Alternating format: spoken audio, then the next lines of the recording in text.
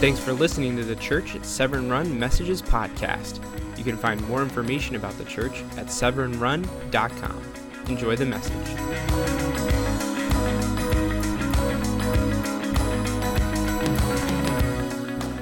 So we often excuse the insanity of our sin of living a lower life because we're only human and we can't help it. But the reason serving matters so very much is that Jesus came down to the earth to serve us, to take away all of our excuses, and to make us far more than failed human beings.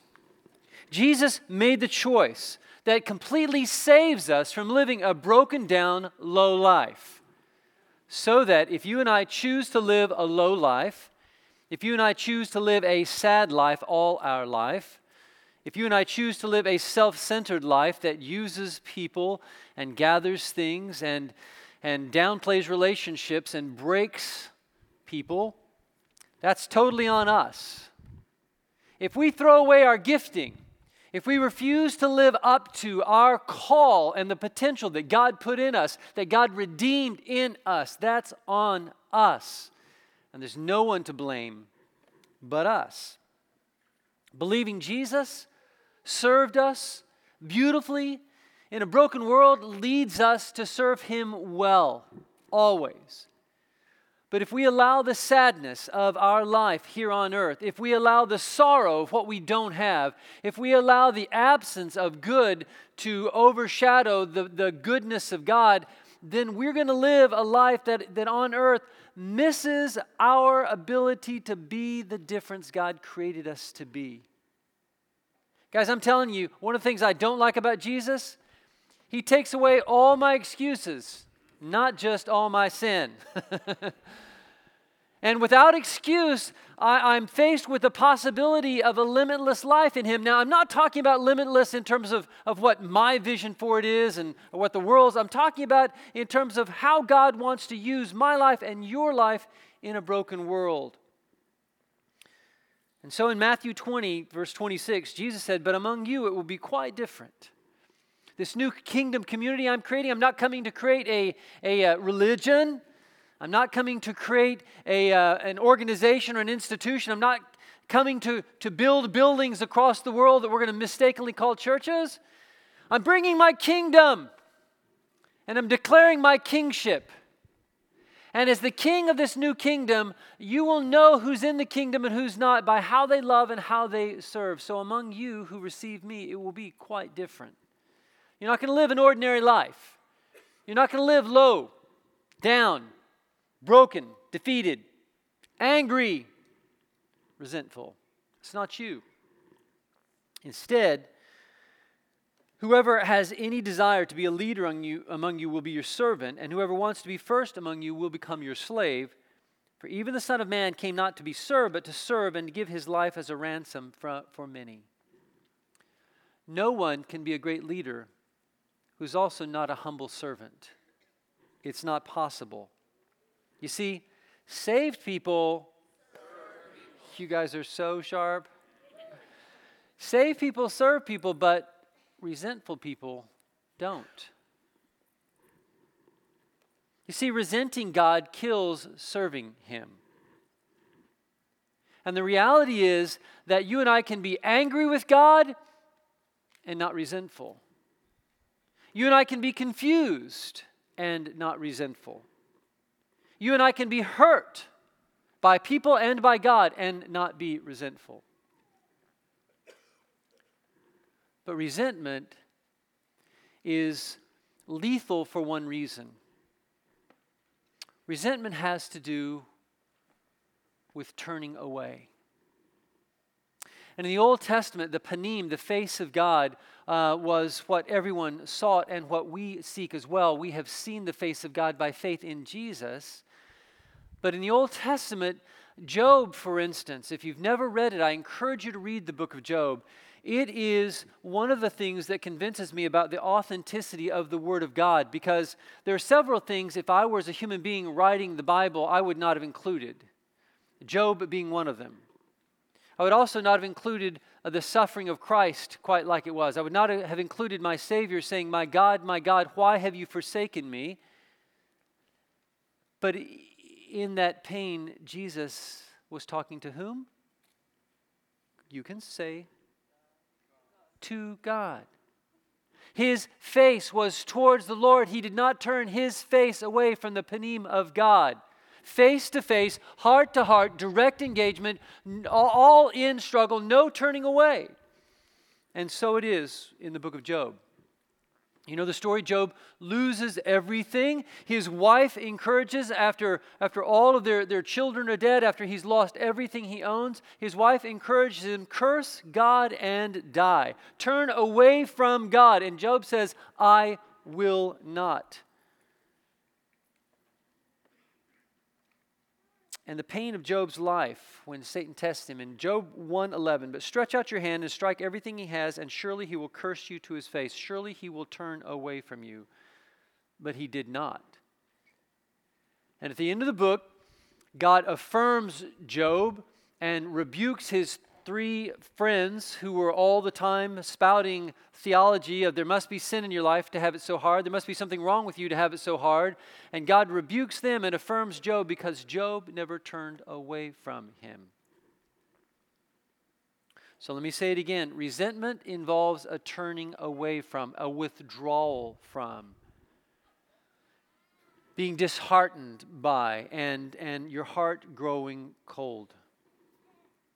You can be angry with God all you want. I guarantee you He can handle it. You can be confused and not know. There are so many things I don't know about God, so many mysteries. I feel like I'm simply alive in a mystery that I cannot explain. There are so many things that occur in life that in time simply make no sense. But in all of those things, you and I can stay engaged with God. We can keep our face towards Him. We can struggle. We can cry out. We can stay face to face with Him as Jesus did in the garden. Father, if there's any way, may this cup pass from me, but not my will, but yours. Jesus stayed engaged, heart to heart, face to face with God. Judas turned away. Saved people serve people, but resentful people don't. And the moment any of our pain, the pain of our path, the moment any of our sorrow, the moment any of our resentment, when our dreams die and they come crashing down in flames like the Hindenburg in front of us, and when these things happen, the moment those things darken into resentment, we've turned our face away from the God of light and into an infinite abyss of darkness. And guys, the reality is that many of us here today are dead in resentment of God. We're not just angry, but we're angry and we've turned away. We have withdrawn. We're not just in pain, we're in pain, but instead of taking our pain to Him and carrying our pain into His presence and crying out, we have pulled back. We're not just confused about why this happened or why that happened. We are confused, and instead of looking towards the light of God for clarity, we have turned our heart away, and many of us have hearts that are cold and dying in the dark. Saved people, but resentful people don't.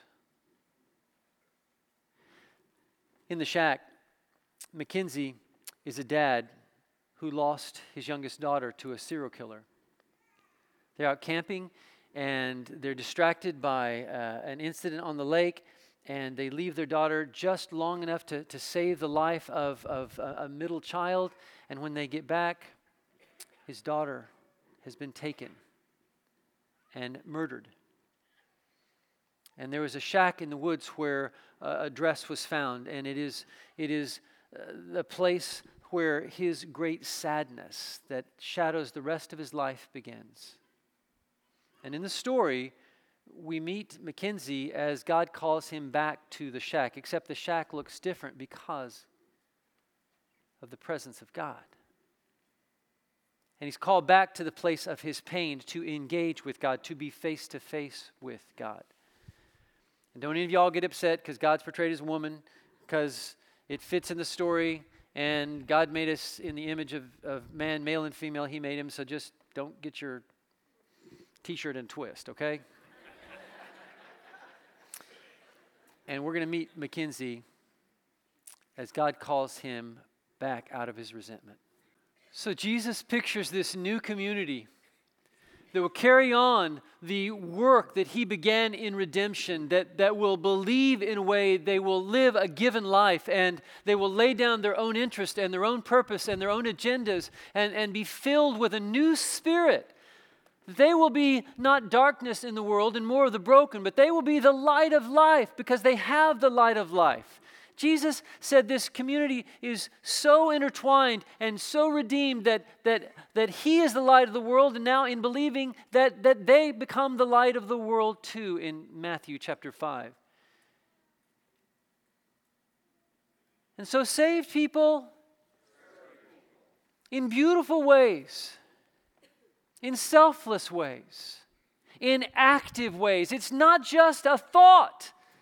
It's not just an attitude. It's not just a niceness. It is an engagement with the world that touches broken, that is proximate with pain, that gets over ourselves and actually does something about other hurting people's journeys. But resentful people, they don't serve. They can't serve. Because instead of looking to the Father and of struggling with Him, and if you are a struggler, that's okay, just don't be a straggler. Just learn to struggle successfully. Every day of my life is a struggle, but by God's grace, I pray that it's a joyful struggle in love. And this new community, it's not about churchy people or religious people. It's about serving people. Serving that begins at home, husbands and wives that don't throw each other away when they claim their needs aren't being met, because Christ so meets your needs. If no one ever does anything for you the rest of your life, you still have all that you need for joy. And His name is Jesus. And Hebrews 12:1 says, "Therefore, since we are surrounded by such a huge cloud of witnesses to the life of faith, let us strip off every weight that slows us down, especially the sin that so easily trips us up, and let us run with endurance the race God has set before us." And then verse 2 says, we do this by keeping our eyes on Jesus. You see, God has called you to be a profound and beautiful difference in a dark and angry world. He has a serving path marked out for you.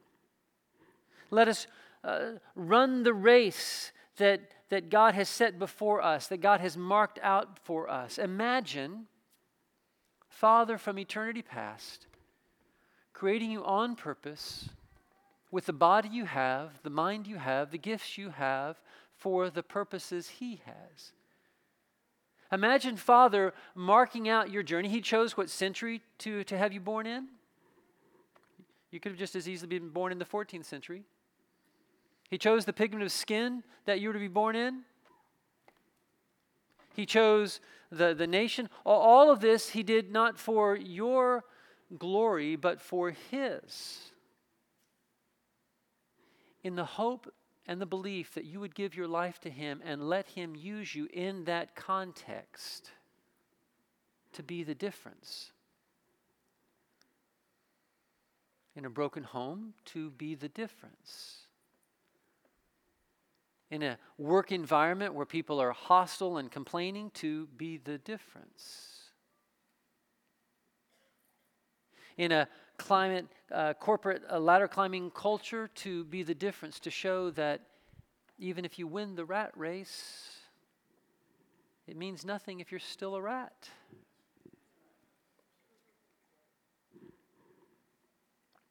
We need to recommit to that path that God has called us to 1,000 times, and to return. But the reality is that sinning kills serving quickly and easily. And when we settle for sin in our lives, first of all, we're sinning because we're dissatisfied with God. We're sinning because we're finding some substitute for His joy, some God substitute for love, some God substitute for intimacy, some God substitute for success and significance. And here's what Israel learned. Every God substitute / idol that they turned to failed them. In fact, the Scriptures described it as something that would pierce them, something they would lean on, like leaning on a spear to rest on. No, you can't lean on that. It simply goes through you. And every substitute, which is by definition not God and therefore God-less, that we turn to only increases the sadness, only increases the darkness, like an increasing heroin addiction or drug addiction of any kind. It's a never-ending cycle into an endless abyss. So throw those things off. Make a turn. Because the sin beneath so many sins is simply resenting God and the pain of your path.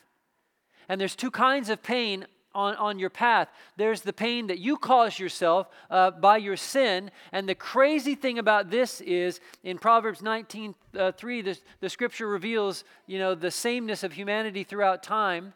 So there is a pain that we cause ourselves that we then resent God for. And Proverbs 19:3 says,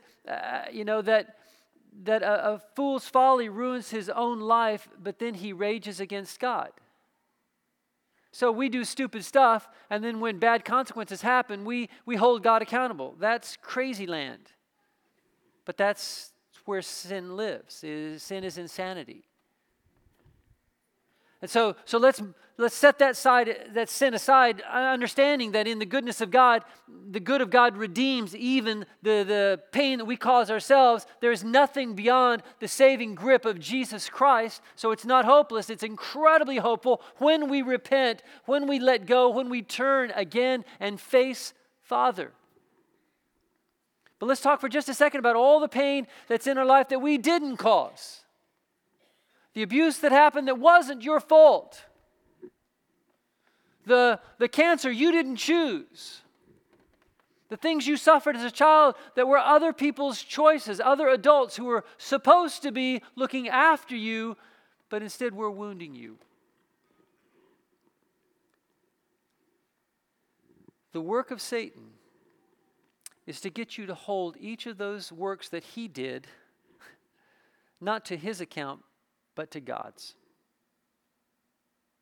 And the work of Satan is to get you to turn away from God, His light, His love, His hope, His peace, His redemption. And actually, in turning away from God, we're turning towards Him. This really is a serious moment, in the sense that you and I have a fundamental choice to make at this fork in the road in life. To hold on to our sin and our resentment. Not just our anger towards God, but our anger that isn't a struggle with God, but an anger that has walked away from. We have a choice to hold on to our resentment and live in a dying darkness, or to turn. We have a choice to judge God or to yield to His love. I want to show you a second scene, and this is a scene where Mackenzie is basically called to account for his resentment of God, and where he has a fork in the road, just like the rest of us. Saved people serve people, but resentful people don't. When we judge God not to be good, when we judge God to be distant and absent and uncaring and unloving, we will never be able to serve Him. And all the best that we're going to be able to do is produce some sort of moldy religious duty that is going to be lifeless. And we may attend church, we may read Scripture once in a while, I don't know, there may be some of the outward edges, but on the inside, because we have rejected the good of God in the face of Jesus, nothing will ever be alive. We need to repent of our resentment, and we need to return to Jesus. He is the good of God. He is the proof that you're loved. He is the path forward in a way that is bigger than we make it. I'm telling you, when God says He loves you and Jesus is proof, He means it. It's not low religious language. It's not something that's smaller than your pain. It's not something smaller than your cancer. You don't understand. Jesus is the Alpha and the Omega. He's the beginning and the end. He is bigger than life. He's bigger than what feels like the black hole inside of you. Jesus is the infinite good of God in every direction, who is able to redeem your life and fill it with joy and love and peace and purpose and passion. There is no reason to live a low-down, broken, sad little life on earth. You can repent and let go of your resentment. Return to Jesus. We do this, verse 2 of Hebrews 12 says, by keeping our eyes on Jesus. And this means so much more than you and I have thought it did. It is so much deeper. This is a whole life look. This is far deeper than on the surface. This is looking past your pain. It's looking through your sorrow. It's looking through all of the dark and seeing infinite light and infinite joy and infinite hope that overshadows it all. That's what it means to look at Jesus. He's the champion who initiates and perfects our faith. Because of the joy awaiting Him, He endured the cross, disregarding its shame. All the hard of His life, He never turned away from God. He struggled, but He was joyfully faithful. And He always turned to the Father, my God, why have you forsaken me? But into your hands I commit my spirit. I commit all that I am to you, Father, to your good, to the bigness of your life, and for the joy set before Him. It's not this world that we're living for. You live for this world, and what you're going to get as a reward is 6 feet of dirt in your face. And if that's okay for you, all right, but I want more. I want life. I want life that's eternal. And Jesus promised that whoever believes in Him will have eternal life. And now, how did it work out for Him? He's seated at the place of honor besides God's throne. Think of all the hostility endured from sinful people. Jesus didn't have it easy. You think you got it hard? And maybe you do. But you don't have it harder than Jesus. And however hard hell has made your life, however hard you've made your life by doing hell, Jesus redeems it all with the good. And if you and I will only repent of our resentment and return to serving Jesus, we'll find life. We will find joy in His presence. Verse 4 says, after all, you have not yet given up your lives in your struggle against sin. So here's the challenge. You can live the rest of your life sad and self-centered, angry and addicted, searching and using things and people. You can spend the rest of your life trying to maintain some sort of an outside religious, appearance to where you pretend and you act and you try, but like holding a brick at arm's length, it's going to wear you out. Or you can yield and you can give your heart to Jesus. And I mean in a whole life. Breath of air, everything changes kind of way. That's what it means to really believe. Have you ever believed in Jesus? I mean really believed in the good of God that is completely lit an otherwise lightless world. Have you ever been saved? If you haven't, then I want to challenge you to give your life to Jesus. There's a way on the back to become a follower of Christ. And let everything change. If you have, then I'm going to ask you to repent of your resentment. I'm going to ask you to invest the rest of your life face to face with the infinite joy and the good and the life and the peace and the love of God. And if you have to struggle, so be it. And if you have to cry, then know that Jesus keeps every one of your tears. The book of Revelation teaches that.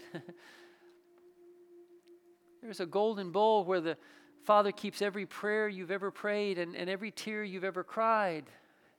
And He's just waiting to give you a new name.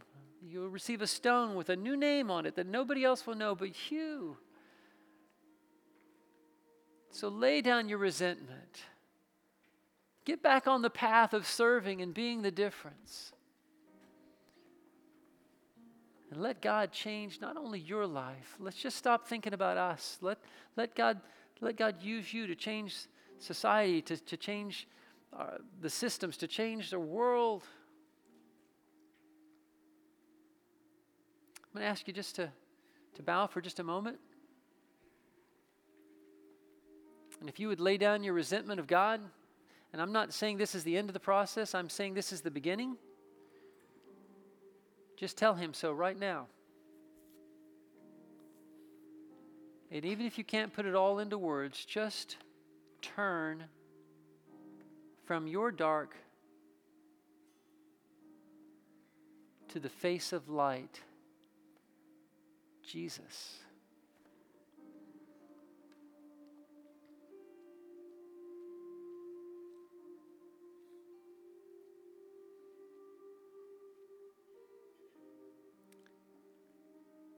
Tell Him, Father, I choose a different path.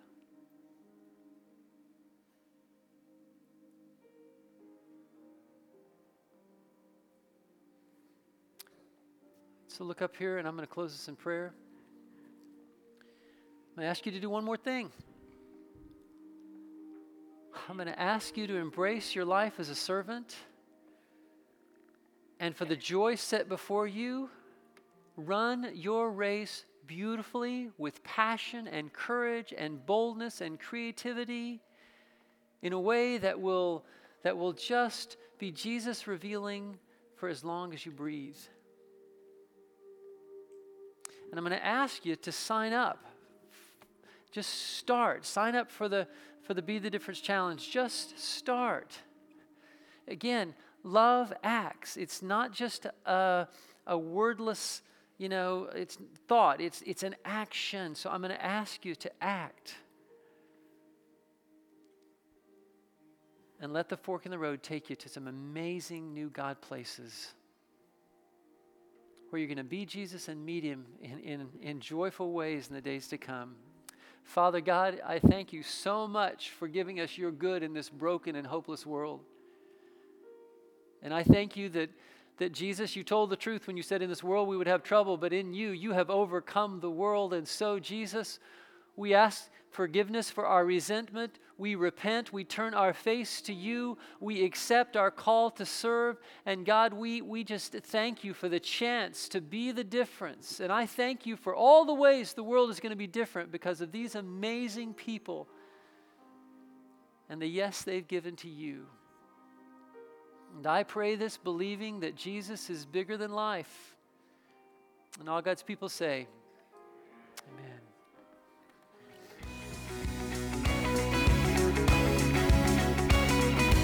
If you enjoyed today's message, feel free to share it with your friends. And as we like to say, love well, live Jesus, and believe big.